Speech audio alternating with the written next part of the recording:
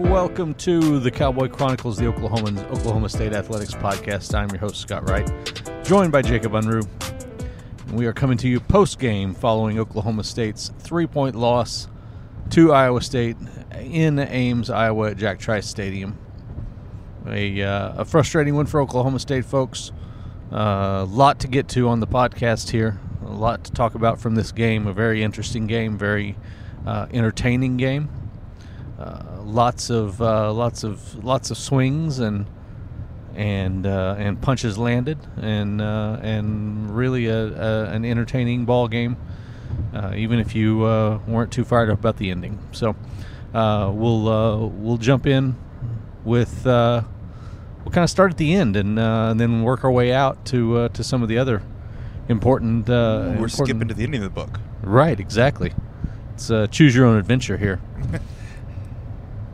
But there were a lot of crucial fourth down decisions and plays in this game, and the majority of them went Iowa State's way. Unfortunately for the Cowboys, the last one being the most important, at least the one that sticks out the most. Might not have been the most important, but certainly sticks out at the end of the game when Oklahoma State goes for it on 4th and 2. Obviously had to go for it because they were down at a field goal and trying to drive. But go for it at 4th and 2 at the Iowa State 42, and they gained a yard and 33 inches. Yeah. I think he had it. You just couldn't have enough information to overturn it, to be honest. Yeah, replay certainly looked like there was a good lift from Danny Godlewski, kind of grabbing him and turning him and pushing him forward. Brennan Presley, that is, on the quick out, not a quick out, but the quick flat pass that they threw to Presley. Casey Dunn said he thought they were going to gain 3 yards on that play. He thought that was a 3-yard play, and turned out it was just a little short of that. Obviously, if they make it, Oklahoma State still has to go down, and they've still got 40 yards to go to try and score. But it's at least a chance at that point. So would have been interesting to see what could happen if they had made that 4th down opportunity. But Iowa State comes up with the big play in the end, and that was I don't know how many coaches that we talked to after the game that said it. That Iowa State just made one more play than Oklahoma State did. Yeah, I thought it was interesting too. They came down to the inches, right? And Oklahoma State's talked about all year about defending an inch, right?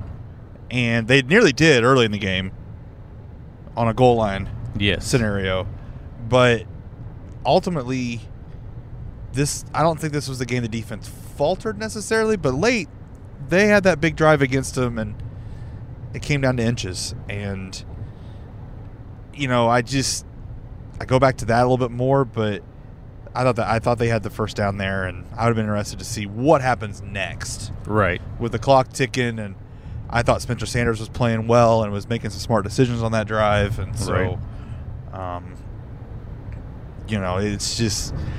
it's two teams that are pretty similar and the same that battled it out. I had a lot of fun. Yeah, it was good. Spencer Sanders, you mentioned, did have a really solid day, I thought, through 3 touchdown passes in all, 2 really big ones. One of which went to Brennan Presley, his second of the day, on a long strike that Presley went up and got it over a couple of defenders. Size is deceptive. Is that what he said? That is exactly what he said. Size is deceptive. Casey Dunn said you should see his calves. He got up. He did. He absolutely did. He went up and got that one, high pointed it, as they say, and pulled it in for a very important touchdown in the first half. And then Tay Martin with the toe drag swag. Yeah. On that last touchdown for Oklahoma State. My favorite part of that still is him going back and slapping where he drug his toes. Yeah. And to say, no, this is where I drug my toes. That was pretty salty. That was nice. But a nice catch from him there. 225 yards for Spencer Sanders, 15 of 24 passing. Did not throw a pick.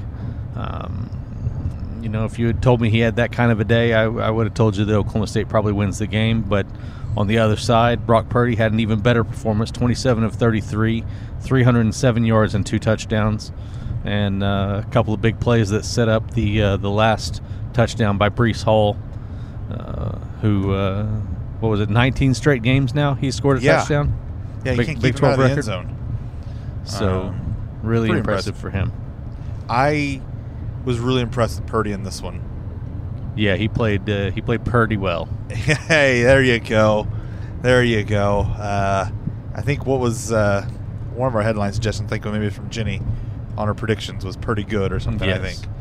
I might have threw a Purdy punt out there a year or two ago, too. But he just had a rhythm, and OSU couldn't knock him out of it. No. And they couldn't get enough pressure on him. They flushed him out, but he'd still make plays. I go back to one of those plays on that last drive they scored on. He looked like he was in trouble, had nowhere to throw, and he looked away just enough to draw Brock Martin forward, and he threw the pass over Brock to Breece Hall, who turned into like that 33-yard reception or something, I think. And that was a huge play just to draw Brock Martin just enough to free Breece Hall, because Brock had Breece covered. Yeah, he did.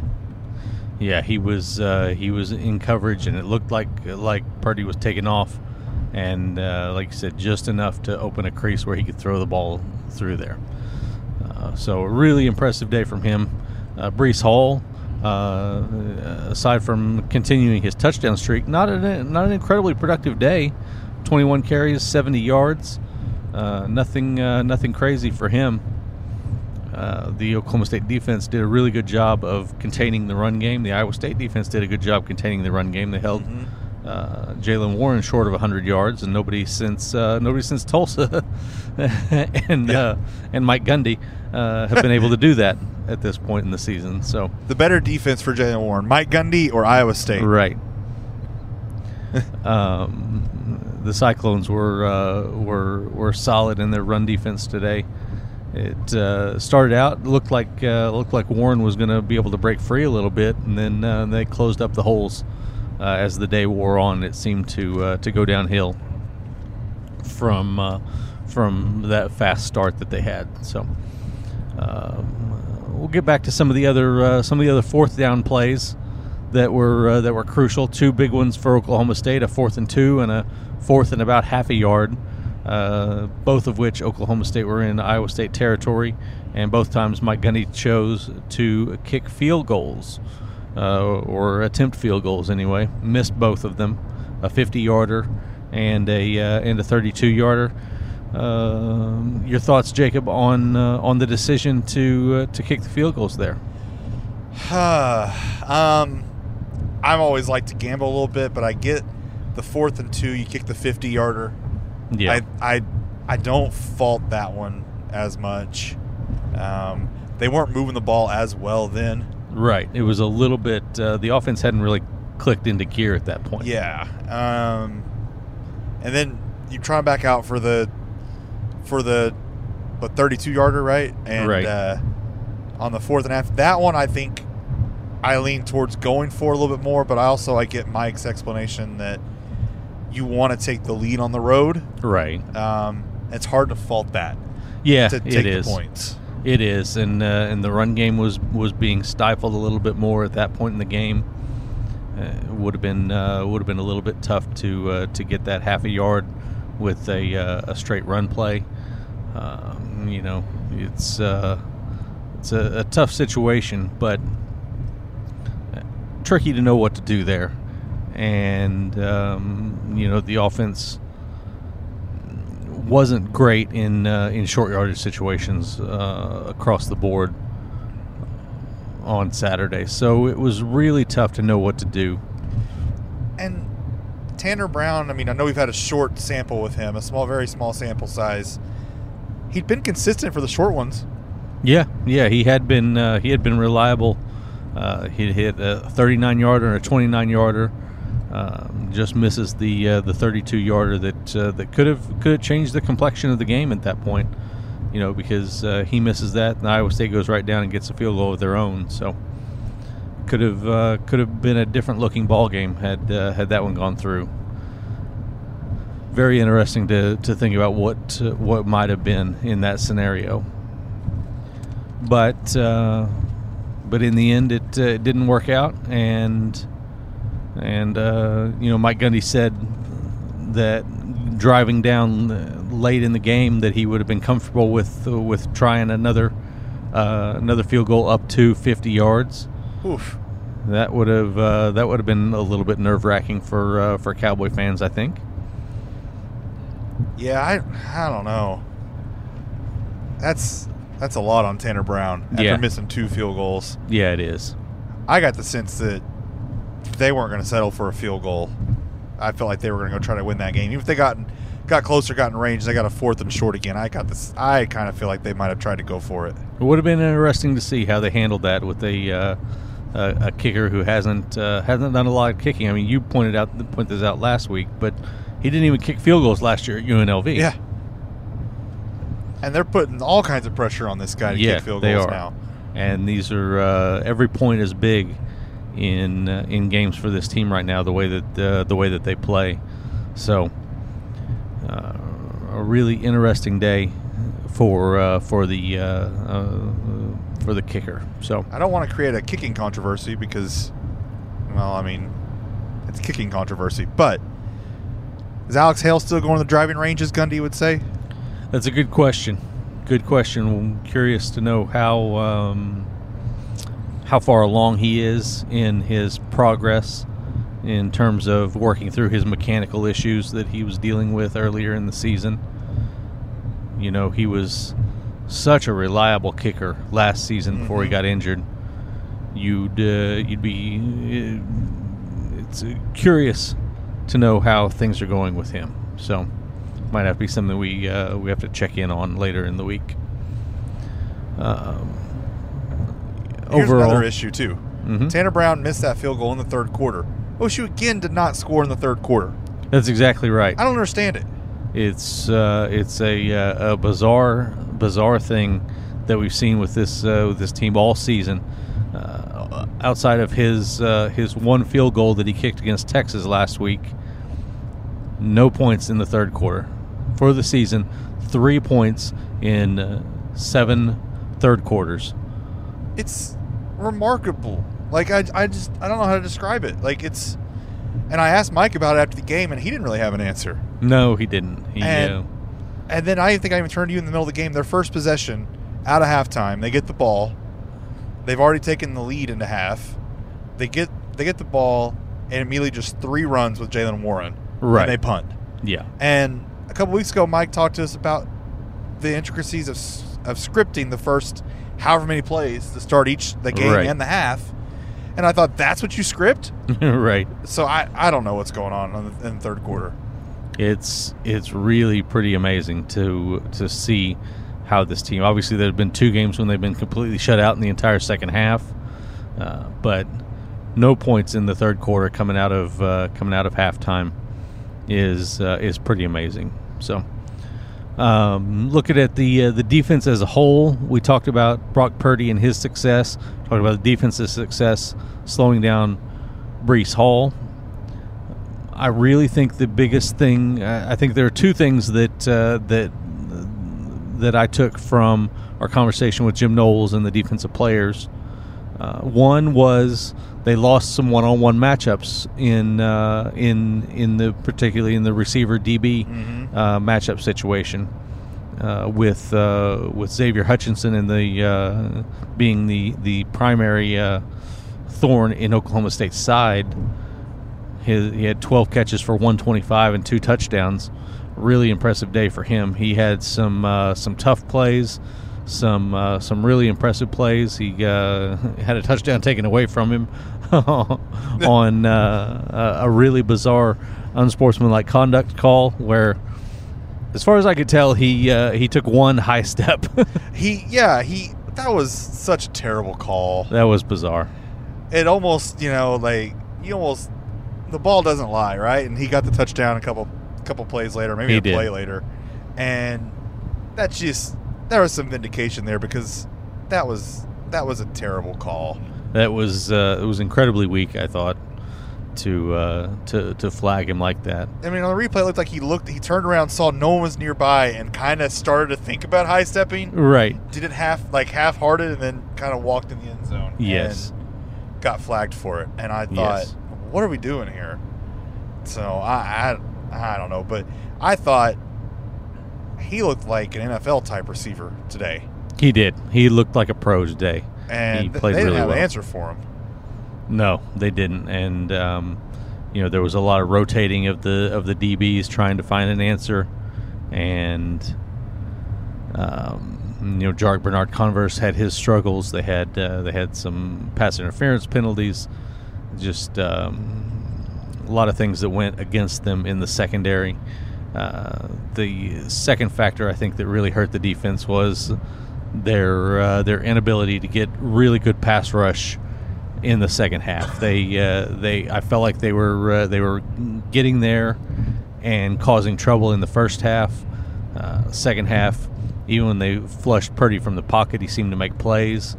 So it was one of those days where they just in the second half anyway, they just couldn't get to him and get him down and or cause errant throws or make him make bad decisions. No takeaways for the defense today. No takeaways on either side. But Purdy is a guy that once he got in that rhythm, it was a little bit of a trouble for Oklahoma State because he was really really cruising along, and they just couldn't find a way to kind of knock him out of stride. Which is something we haven't really seen from them this year. Right, exactly. For anybody. They've made quarterbacks' life pretty miserable for the most part. Mm-hmm. I wondered at one point when Brock was throwing during a timeout if he was kind of banged up, and I don't think he was. He's throwing other timeouts too. Yeah. That's what he does. Maybe so. Maybe that's a normal thing for him. They just didn't. That first half, it felt like the reverse of Texas last week. Like, they had their struggles at the first half a little bit defensively at times, right, and then shut them down. And then this week, it felt like they came out on fire defensively, and then kind of got, I don't want to say beat up, but they just kind of just had some holes in the second half that they couldn't overcome, and it just felt like a reverse of that. That it just, we hadn't seen the defense struggle in the second half all year. It was kind of different. Yeah, it really was. It was, you knew that keeping up this ability to always make the play was going to catch up with them. The law of averages was going to catch up. It's not like they just collapsed today, but they were unable to make all the plays, and that's just going to happen sometimes. There's no real answer for it. There were some dents in the armor at the end after this game for them. There was definitely some big body blows they took, but I think it's a good. I think it's good motivation for them. I think. Yeah, absolutely. And looking ahead to next week, they've got homecoming. They've got Kansas coming in for that. That's a good situation to get your mind right and get healthy and all of those things. Get things back on track for a fun, you hope an easy win over a Kansas team that played Oklahoma much better than I ever would have expected today. So yeah, here's a fun one. We asked this question about Texas, about their loss to OU. Does it help or hurt OSU? Does Kansas, the way they played today, help or hurt OSU next week? That's a good question. It's an interesting team, the way that they played today. We watched or listened to just about all of that game in the lead up to the Oklahoma State game, and Kansas was making plays. They had long, extended drives, and obviously you don't expect them to do that against an Oklahoma State defense. But and they'll be on the road next week, obviously, too. Right, exactly. I kind of don't think it matters, but it's a fun question. Yeah, it is. It absolutely is. So here's another thing. We got people are going to want to know this that are listening, I think. What does this do for OSU's Big 12 title chances moving forward, Scott? Well, it's complex.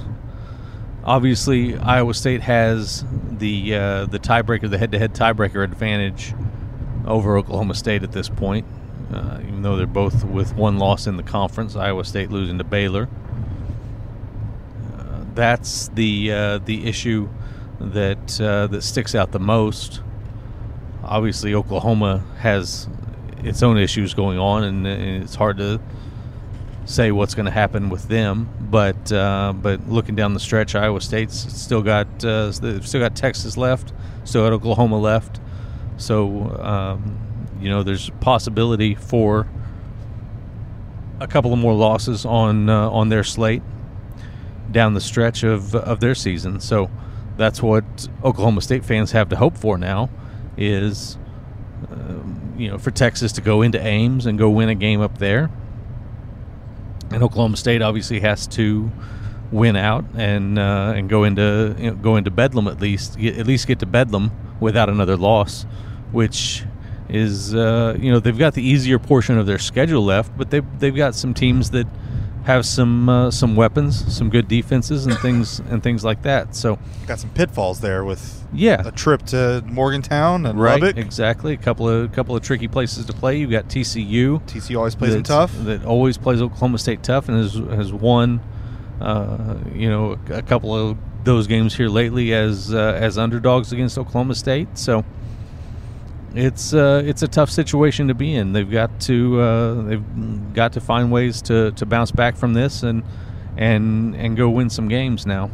Obviously, like I said, Kansas is a good week to get your mind right and all of those things. So what you're saying is there's a chance. I think we need to. This isn't all doom and gloom. Right. There's still a chance. Right. The Big 12 title game is still on the table for Oklahoma State, and with the issues that Oklahoma has on defense and the question marks that are left about their offense, Bedlam's not out of the realm of possibility at this point. So, no, that could be a really interesting game. I don't know how OU will fare against this defense. Right. It should be an intriguing matchup that should be a lot of fun. So, and OU has, I think you mentioned, they still have Iowa State and Baylor left on their schedule. Yeah, so they do. It's not all doom and gloom out there. There's still some hope. This is one that feels like it's going to come down to the wire. Yeah. Just like every Oklahoma State game, this is going to be a fourth quarter game. It's going to be a fourth quarter season. It's going to come down to the wire to see who is going to go to the Big 12 title game. So, I want to throw out some bowl thoughts at this point. We haven't really talked about this. Let's see. I think something like the Sugar Bowl is still in play. Yes. For Oklahoma State, I think something like the Alamo Bowl is definitely in play. Absolutely. Because it goes Sugar then Alamo, right? Yes. Yeah. So, if they get to the Big 12 title game, they're guaranteed at least the Sugar, I would assume. And if OU is undefeated or something. Right, exactly. Yeah. Now, if the conference ends up beating up on itself and there's no playoff, all of that, and there's no playoff involved, then it bumps everybody down a rung. But it's still a situation where Oklahoma State could be in a really good bowl if they can continue to win games and continue to play well. So, got good bowls out there that are still in play for these Cowboys. Cotton Bowl's a playoff game this year. Yes, it is. So that one's not happening. That's the playoff. Right. It's just not happening for the normal bowl scenarios. Right, exactly. All right. Well, I think that brings us to the most important thing I forgot. Fongs. Oh, of course. We gotta close the book on Fongs. Yes. After we teased it so hard in the midweek podcast. Scale of 1 to 10. How do you score your trip to Fongs? I'm gonna go an 8 because I feel like we misordered a couple things, but the food is fantastic. Yes. Yes. I think we got too much Kung Pao chicken once, and not enough orange chicken. Yeah, and not any orange chicken, which was like we discussed, a mistake. That was a definite mistake. The Mongolian beef was very disappointing. Yeah, that was not up to par with the rest of the Fongs menu. But how would you rate it? If we're including our mistakes for ordering not being up to par, I'd probably give it an 8 as well. Yeah. The food a 10. Yes. Our ordering job a 6. Average those out to an 8. Yeah, exactly. We also promised that we would get Barry's opinion on Fongs on the podcast, so we probably need to hand a mic to Barry in the back seat. Oh yeah, we'll finish up with that. Barry, we promised our listeners that we would let you give your rating of Fong's Pizza. So we're curious. What it is, do better than we can. Yes. Oh, I'd probably give it an 8. That's what came to my mind. Fong's Pizza is a pizza joint that serves Chinese pizza. So what is Chinese pizza? Well, you Oklahomans, many of you, have had taco pizza. It's the same concept, except it's Chinese food on pizza. My favorite is egg roll pizza. You guys seem to like the crab rangoon the best. Absolutely. But what does an egg roll pizza taste like? It tastes exactly like an egg roll. Exactly like an egg roll. The insides of an egg roll are the toppings on the pizza, and instead of your marinara sauce, you've got like sweet and sour sauce that we typically dip our egg rolls into. So I don't know who came up with it. I don't know if this is a thing that was born in Des Moines, Iowa, or not. But it's a fantastic idea. We love to go every time we can. Very good, Barry. Thank you very much for sharing. And I would agree. The crab rangoon was off the charts delicious. Excellent. The Kung Pao I was a big fan of, yes. even though it melted my face. It was incredibly spicy, but worth it. Even though it wasn't as popular with the rest of the table, that's okay. Yeah, the General Tso's was really good. It was all almost all delicious. So the egg roll is very solid. The egg roll is also solid. So if you're ever in Des Moines or Ankeny, highly recommend you make a trip to Fong's Pizza. They've got locations at both. We've been to both now. More atmosphere, I would say, at the Des Moines location. Yes, it's just small. Yes, it's tiny and a little bit cramped, and not terrible if you're with a small group. We were with a big group, and so we went for the bigger location, and it worked out really well. They got us seated faster than I expected. The food came out at a reasonable time. It was good all the way around. High quality dinner on Friday in Ankeny. I considered buying a T-shirt, and then I forgot. That's too bad. That would have been nice. Yeah. That would have been nice to have. I didn't even notice that they had T-shirts for sale. They did. When we were standing there waiting in the waiting room, I noticed some T-shirts on display. I assumed they were for sale. I meant to ask, and I forgot. And then atypical of a regular pizza joint, but fitting for a Chinese pizza joint, fortune cookies you walk out the door. That's right. Fortune cookies. I like good fortune cookie. Love a fortune cookie. It doesn't matter about the fortune. I just like cookies, so just give me a fortune cookie. Exactly. All right. Anything else that I forgot to bring up in this fantastic podcast of ours? About the game? I don't think so. I think we covered everything pretty well. All right. Well, with that, thank you very much for listening, and we will talk to you on the next Cowboy Chronicles podcast.